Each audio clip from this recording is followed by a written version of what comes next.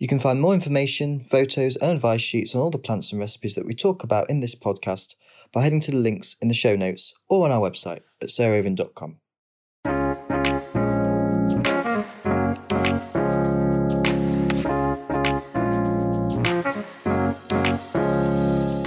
Welcome to Grow, Cook, Eat, Arrange, the podcast of me, Sarah Raven, and today I am joined by Dave Goulson, who actually was on the podcast, I think, about exactly this time last year. And Dave is a guy who has done so much. He'll tell you about himself, but his two books, Plants for Pollinators and The Gardening Jungle, are the things that I turn to kind of often when I'm traveling or whatever. I often take them with me and I just sort of refresh myself on the stories of the important plants that we need to grow and why. But of course, you'll know from your own gardens the plants that are really key and are most visited. And I think of it like I go and watch an opera, and it's a bee opera, and it's quite noisy. It's quite balletic and it's very impressive. And I try and take 5 or 10 minutes once flowers come out in the growing season to go and watch a bee, butterfly, or possibly hoverfly opera. Anyway, Dave, you're extremely welcome and I'm so grateful for you coming on again. I wondered if you wouldn't mind starting with the story about the earwig, which is an invertebrate that I feel people love to hate because it looks like a scorpion and it sort of scares a lot of people. And one of the questions I get asked most as a great dahlia enthusiast when I'm teaching is, how do I get rid of my earwigs? And I say, no, you mustn't get rid of your earwigs. You must use them to your benefit. Listen to what Dave Goulson tells you about earwigs. So will you start us off on that, Dave? Yeah, I love an earwig. So where do I start talking about earwigs? People think of them as pests, and often actually, if you go to a garden centre and look on the bottles of, Bug Clear and all these other insecticides on the shelves, there'll be pictures of the different insects that you might want to be killing with your insecticide. And often there's a picture of an earwig on there. Yeah. And people do regard them as pests, and it's true, they do nibble blossoms a bit. And bruised fruits, soft fruit, that you'll find earwigs feeding on them, but only if they're already damaged usually. And actually, what people don't realise is they're hugely important as biocontrol agents. They're our friends. Their favourite food is not flower petals or fruit. It's actually small insects, aphids in particular. They love to eat. And they're nocturnal. At night, they run up tree trunks, particularly apple trees and fruit trees, and spend the night feasting on all the aphids and whatnot. Whitefly and so on in the canopy, and then go down again in the early morning to spend the day hiding out in a crevice. And there was some few years ago now a study done that showed that a healthy earwig population in an apple orchard does the same amount of pest control as if the farmer were to spray 3 times with insecticide. That's amazing. So they're saving him loads of money if he just look after these little creatures instead of killing them. We get huge benefits. Well, I remember you telling me that, and I love that story so much. And so it then changed my gardening pattern, because I'm ashamed to say, before I met you, so maybe 10 years ago, we used to, through our dahlia patch, we would put those bamboo canes or hazel posts or whatever with an upside down flower pot full of straw, which is a classic sort of allotment ploy for getting rid of earwigs, because the earwigs, as you say, in the daytime, find it all too hot, and so they go and nestle in the straw in the nest. And I used to take those off, and I'm ashamed to say that we used to burn the straw because I was trying to get rid of the earwig. I know, isn't that dreadful? So, but those gadgets are really useful because you can. I've made a YouTube video about how to make an earwig hotel. Yeah, and put them by your dahlias for a few days. Yes. Get all the earwigs inside, and then move them next to your fruit trees, and everyone's happy. Exactly. Well, what we did this year is we had a bit of a whitefly attack on our tomatoes. So we made our earwig nests, and we carefully gathered up all the straw with the earwigs in and put them as a carpet, as a mulch below our tomato plants. And sure enough, I mean, I wish I could have got a slow-mo camera, But sure enough, over the next week or two, the aphid problem disappeared. So good old earwigs were our absolute friends. And I'm deeply ashamed and sort of feel utterly, utterly vandalistic and terrible that I ever wanted to squash an earwig, because now I know that I want the opposite and I want to build up the population. So now if we get an earwig problem with the dahlias, and if we don't have an aphid problem, I just take them down to the compost heap and try and build up their population down there. So, well, I mean, I'd love actually to just do a whole program on celebrating the pests everybody loves to hate. But I think maybe we should get to the main subject of this podcast, which is the really 12 best plants for pollinators. And I sort of somehow feel sometimes people think, oh, not again. But it's just coming to the end of the year. It's the time that we should really, pressing the reset button of our gardening techniques. And I'm not going to stop banging the drum for the pollinator, because they're more under siege than ever, ever, ever before. And with Brexit and leaving the control of the EU and the whole issue with spraying oilseed rape, which I can hardly bear to go into, but we really need to use our gardens to be sanctuaries more than ever in 2023. And so I wondered if you would just, or between us, we can draw together the 12 must-have plants in any garden if you want to look after your pollinators. So you go for number one. Oh, it is so hard, isn't it? Because there are a lot more than 12 one could talk about. I'm going to go number one today, and it's not, well, you don't always get the same answer, I'm afraid, but marjoram. I love marjoram. It's a native plant, which is always good to grow natives whenever you can. Yeah. It flowers for ages, and it doesn't just feed bees. It attracts a whole range of insects. You get loads of hoverflies. I get lots of butterflies in my garden, particularly gatekeepers. I absolutely love marjoram. And you can use it in your cooking as well. Yeah, of course. So wins all round. It's also a plant that grows really well in a pot. So if you haven't got a garden, you just got a balcony or a roof terrace or something. It's something that you can grow in any kind of container, and it's pretty happy. And as a lover of chalk, it's very drought resistant too, isn't it? So it's, given the drought that we had in our summer in 2022, this year that's just coming to an end, it's a cracking plant for that. Do you have a particular variety, or are you Oreganum vulgare, the straightforward? I like to go for the simple wild marjoram. Very good. Okay, well, that's a really good starter. I'm going to say that the most visited plant, definitely in this garden, by bees particularly, and by bumblebees more than any other bees, is part of the allium family. And the allium family in general are incredibly good for pollinators. But this one used to be called Nectarscordum bulgaricum. It's actually now called Allium bulgaricum, or sometimes also Allium sicilium, just to confuse us all. But it's the allium that has a sort of candelabra of brownish, crimsonish, greenish flowers that will grow in shade as well as sun. It's a bit of a sulcida, so some people don't like it because it will romp away a bit. But it has a tall stem, maybe 90 centimetres, and then this big candelabra of hanging bells. And they are absolutely continually visited for pollen and nectar by every sort of bumblebee that you can ever find in this garden. And I try and get a seat and go and watch the bumblebee ballet on those in May and June. And it's just, you just wouldn't believe it. I mean, there's 100 bumbles on a clump at any one time. It's an absolutely extraordinary sight. So that would have to be, I mean, not that we're saying number one or anything, because as you say, there are just so many. And also it will grow in dappled shade. So I would say it's a cracking plant. Right. Ping pong ball back to you now. Yeah, well, 100% agree on the last one. I've got some in the garden, and it's tough as well. It thrives in, and even when I forget to weed it, I've got some of it surviving in tussocks of grass, and it just pokes up and flowers every year. Anyway, moving on. Number 3, I'm going to go for another native, actually, Viper's bugloss, Echium vulgare. Lovely. Which is just a gorgeous plant to look at. I mean, forget the bees for a minute. It's a really nice.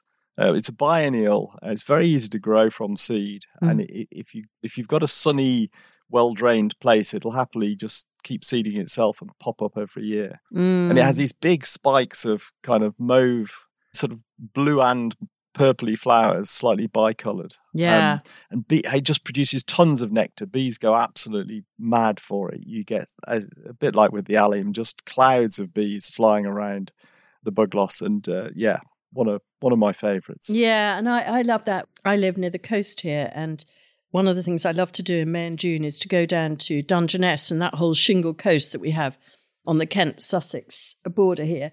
And Viper's bugloss is incredible at that time of year and goes on quite late. But the combination of that and sea kale, and actually the wild wallflowers that you get down at Dungeness on the shingle, and the sea holly as well. But you're right, the most glamorous of all is the echium. And it forms quite decent-sized spikes, doesn't it? You know, It's probably not a coincidence, actually, that Dungeness is one of the best places in Britain for rare bumblebees. I'm sure a lot of that is because there's so much Viper's bugloss. Yeah, good. No, well, again, an absolute cracking variety. I couldn't agree more. So moving on more, well, no, actually, sort of similar time. I love foxgloves for particularly the bees. And I remember when I made the Bees, Butterflies and Blooms program, we saw quite a lot of entomologists and bee experts. And we came to your lab, actually. We haven't even talked about your work. Perhaps we could finish with talking about that. But I remember somebody describing a foxglove as a high rise of cafes for bees, which is they can get in at the bottom layer and feast on that. And then they've just got to hop in the lift, but with their wings, to the next layer up, and then the next layer up, and then the next layer up. And I love that idea. Whenever I see a foxglove, I think of it as a high rise of nectar cafes or nectar bars for all pollinators. But particularly the bees seem to go crazy for foxgloves. And it doesn't seem to matter whether it's the wild, native, sort of purpley pink, or the white, or the soft pink like Sutton's apricot. So it's another biennial like the echium, but really, really fabulous plant for pollinators.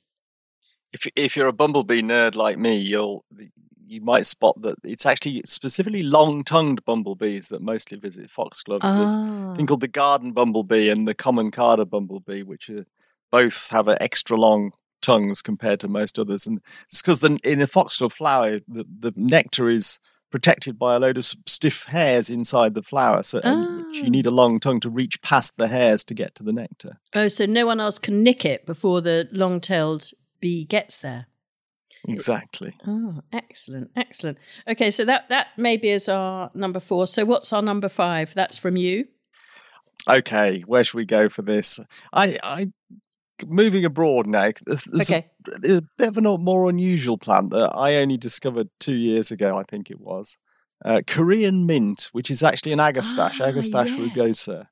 And it's really easy to grow. Lovely, sort of grows up, I don't know, metre or so tall, with purple spikes of flowers, and absolutely loved by bees, particularly bumblebees. Yeah. And it seems like a really versatile plant. I've found it's so easy to grow. It doesn't seem to mind whether it's damp or dry or whatever, and it seeds itself a little bit, but not too much. So yeah, top tip. I really like it. It's beautiful, and the bees love it.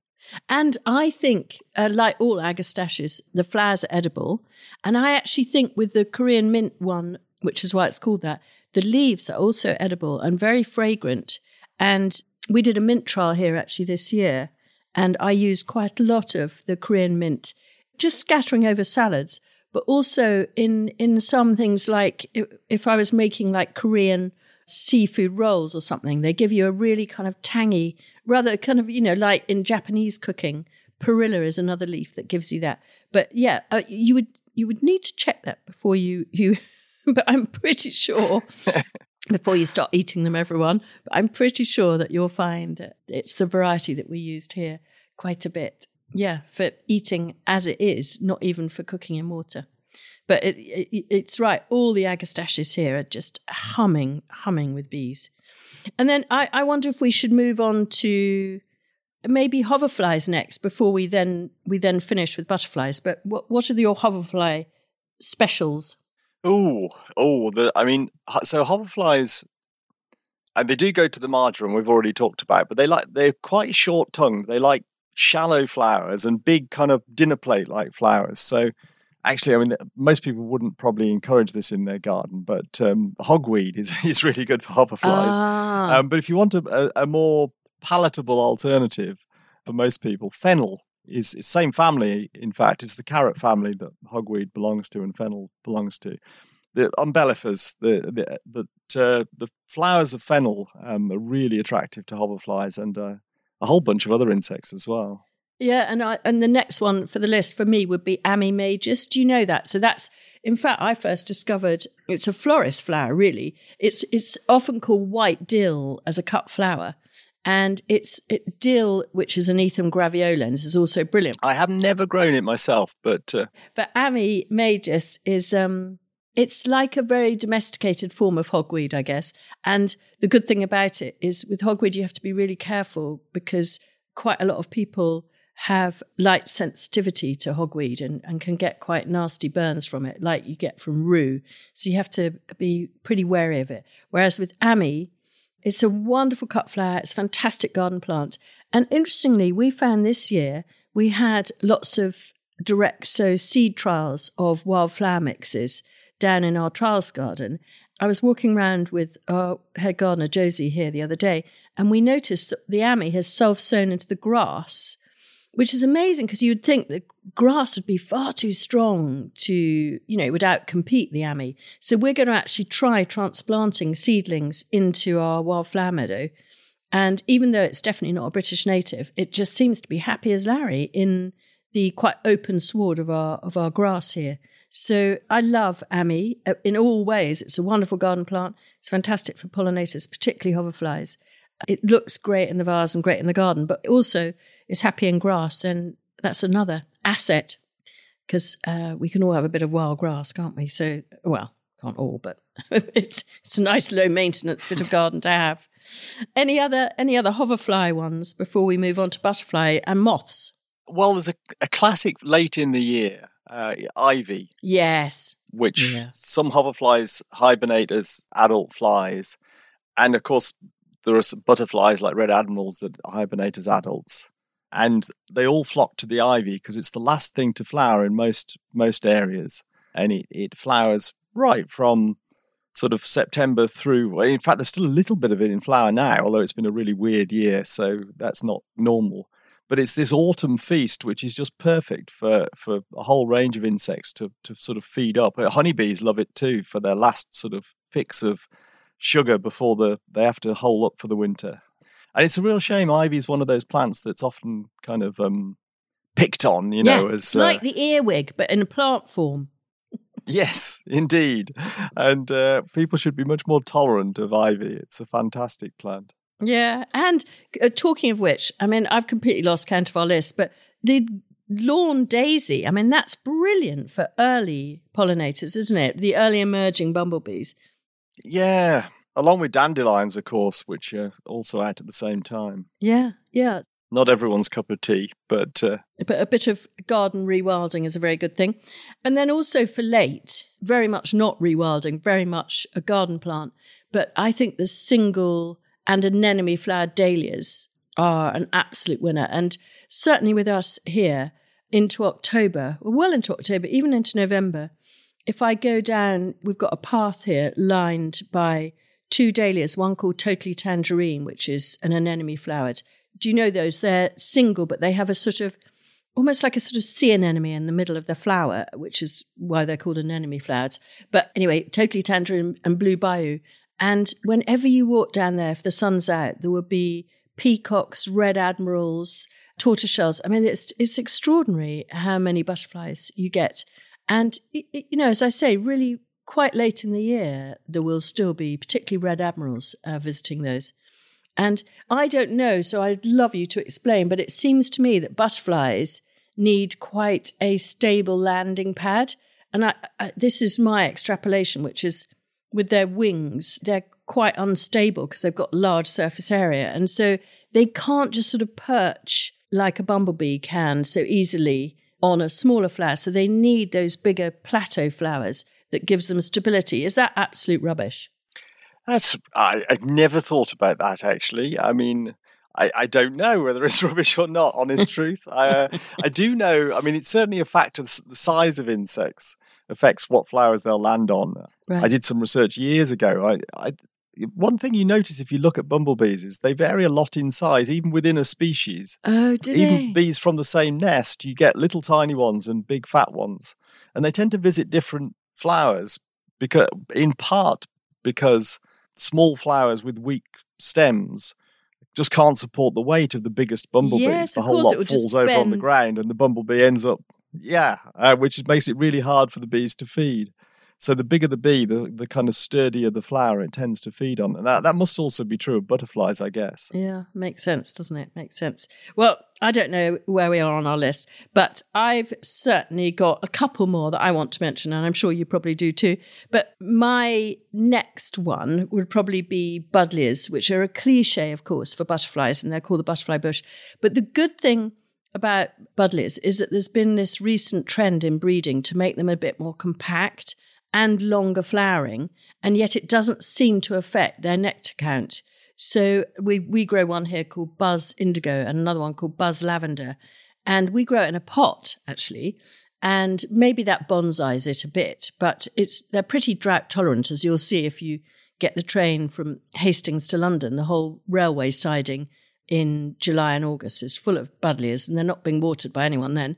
But yeah, it's been a good development. Some plant breeding isn't always good, but I do think these more compact buddleias will mean that more of us can have them in our gardens. And they are, of course, absolutely supreme, aren't they, for July and August nectar?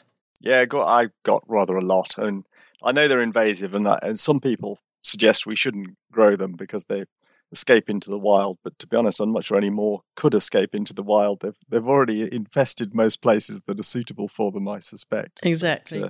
Yeah. But yeah, they're certainly beautiful, and the butterflies appreciate them. And queen bumblebees actually really, really like them for some reason. Oh, do they?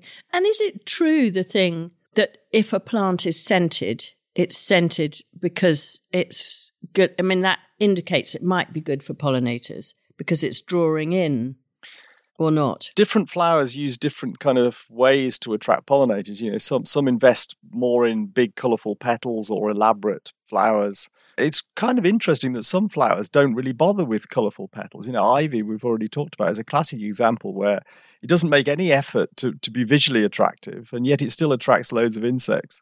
Yeah. And of course, some plants focus more on scent, which bees in particular are very cued into. But it is noticeable, particularly moth-pollinated flowers tend to be those with the strongest scent, because of course, if they're trying to attract things flying around in the dark, there's no point in using pretty petals because they won't be able to see them. Yes. But a scent works better. And they tend to be white. Yes.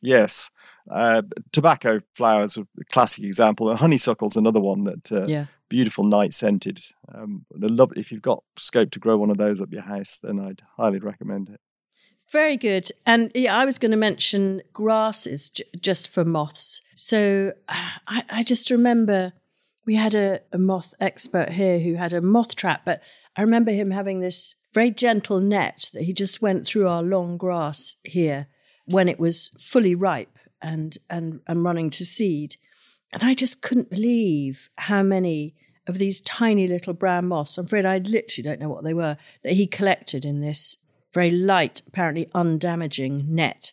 And it was sort of practically a flutter. And yet, you know, I hadn't even known they were there, really. I mean, I just couldn't believe it. And I think because obviously bees are big and sweet and fluffy and butterflies are beautiful, I mean, we don't take moths and wasps, of course, which are very incredibly useful pollinators, and hoverflies, we don't take them close to our heart.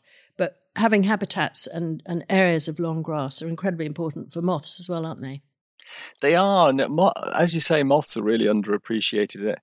I run a little trap. It's actually my youngest son's little moth trap. And it's just extraordinary how beautiful some of the moths that turn up are. And you can't believe they must all live in my garden, but you never see them unless you put a trap out. Yeah. You know, we get elephant hawk moths every year, which are these beautiful sort of lime green and pink moths, great, big, beautiful, gorgeous things. And they must be around, but you almost never see one. You could live your whole life without seeing one. Yeah. But if you stick a trap out, we often get 5 or 6 in a night. Do you really? So they're there exciting. along with hundreds of other species, which they're gorgeous creatures. And it doesn't damage them, does it? I mean, you can just, they're attracted to the light and then you can release them the next day. And so you're not, my dad was a great butterfly collector and he, I'm afraid he used to, chloroform them and then. No, I've got to admit, I started collecting butterflies when I was a teenager. And for a few years, I did exactly that, showing my age, but sticking pins through the poor things. But I learned a lot from it. I mean, David Attenborough also collected butterflies. Charles Darwin collected insects and stuck pins through them. Not that I'm comparing myself to either of those people, but but I think, unfortunately, the problems insects face are such that collecting them now is just not acceptable. But there was a time when we naively did that kind of thing. But anyway, the world has changed. And the final family that I had on my list before we wrap up is salvias, of course. And so you mentioned the agastache and we talked about buddleias, that these are the sort of classics. But I find salvias here are still flowering in the garden in December. And you think there aren't any insects about, but actually on a sort of sheltered, sunnyish day, which are pretty rare in December in this country, but I can never believe that there are still pollinators out there feasting on the salvias. So for length of flowering and late flowering, the salvia family has a lot to be said for it, I'd say. Yeah, completely agree.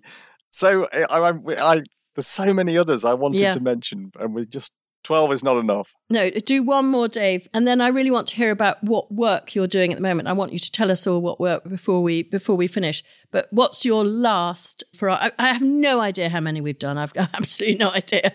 But one more from you. I've lost track too, and I mean I could mention comfrey, which is brilliant, but and catmint, which is we haven't touched on, but amazing for bees. Yeah. But actually, I think it's important. We should probably just mention flowering trees. Yes, because people tend to think of herbaceous plants when they're thinking of planting for insects, for bees or whatever. But actually, there's some fantastic flowering trees. I mean, limes, of course, giant trees. But if you happen to have a vast garden, a lime tree is great. Cherries and fruit trees are great. But my kind of top tree would be pussy willow. I got lots of, the names are all a bit flexible with willows, but I've got goat willow, Salix caprea, in my garden, which is often called pussy willow. Yeah. And these lovely yellow catkins in the spring, they just attract. It's a time of year when there's not much else flowering, and you've got hungry bumblebees coming out of hibernation and butterflies and so on, and they absolutely flock to the willow trees. Great. Okay, well, I think that's plenty to be going on with. But just before you leave, will you tell us what you're up to in the lab and also personally, book-wise and anything? Yeah, lots of different projects going on in the lab. Well, I'll tell you about one of them, which is I've got a PhD student who's trying to work out what the effects of heat waves are likely to be on bumblebees and how we might mitigate those by growing the right kinds of plants that are drought tolerant and still able to produce nectar in the midst, obviously pretty topical this year when we had that incredible heat wave. Yeah. And a lot of plants in the garden were looking pretty limp. But some obviously cope much better than others and still manage to keep producing nectar even when it, and we obviously there's hose pipe bans as well, so we're not supposed to be watering. And so planting the right plants that are going to be able to cope in the future with the very likely ever more extreme heat waves we are likely to get could turn out to be really important. Yeah, really important. Gosh, that's so interesting. Otherwise, I've just finished writing a children's insect encyclopedia, sort of an encyclopedia. It's a picture book of weird and wonderful insects from around the world. It's a bit different to anything I've done before. Oh, fabulous. Kind of where you started. Yeah, exactly.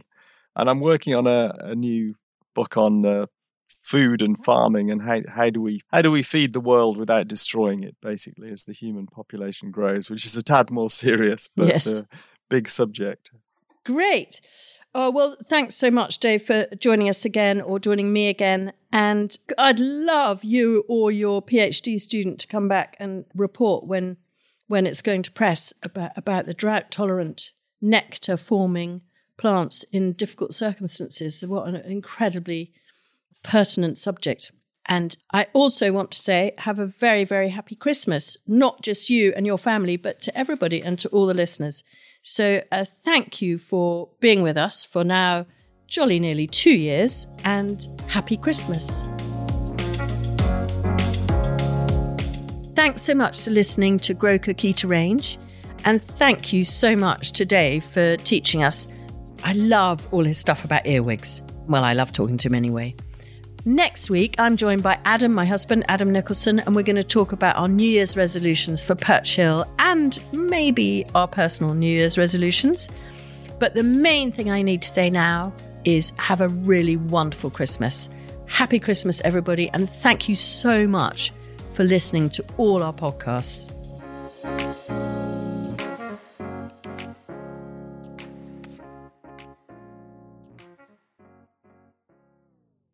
You can find more information, photos and advice sheets on all the plants and recipes that we talk about in this podcast by heading to the links in the show notes or on our website at sarahraven.com.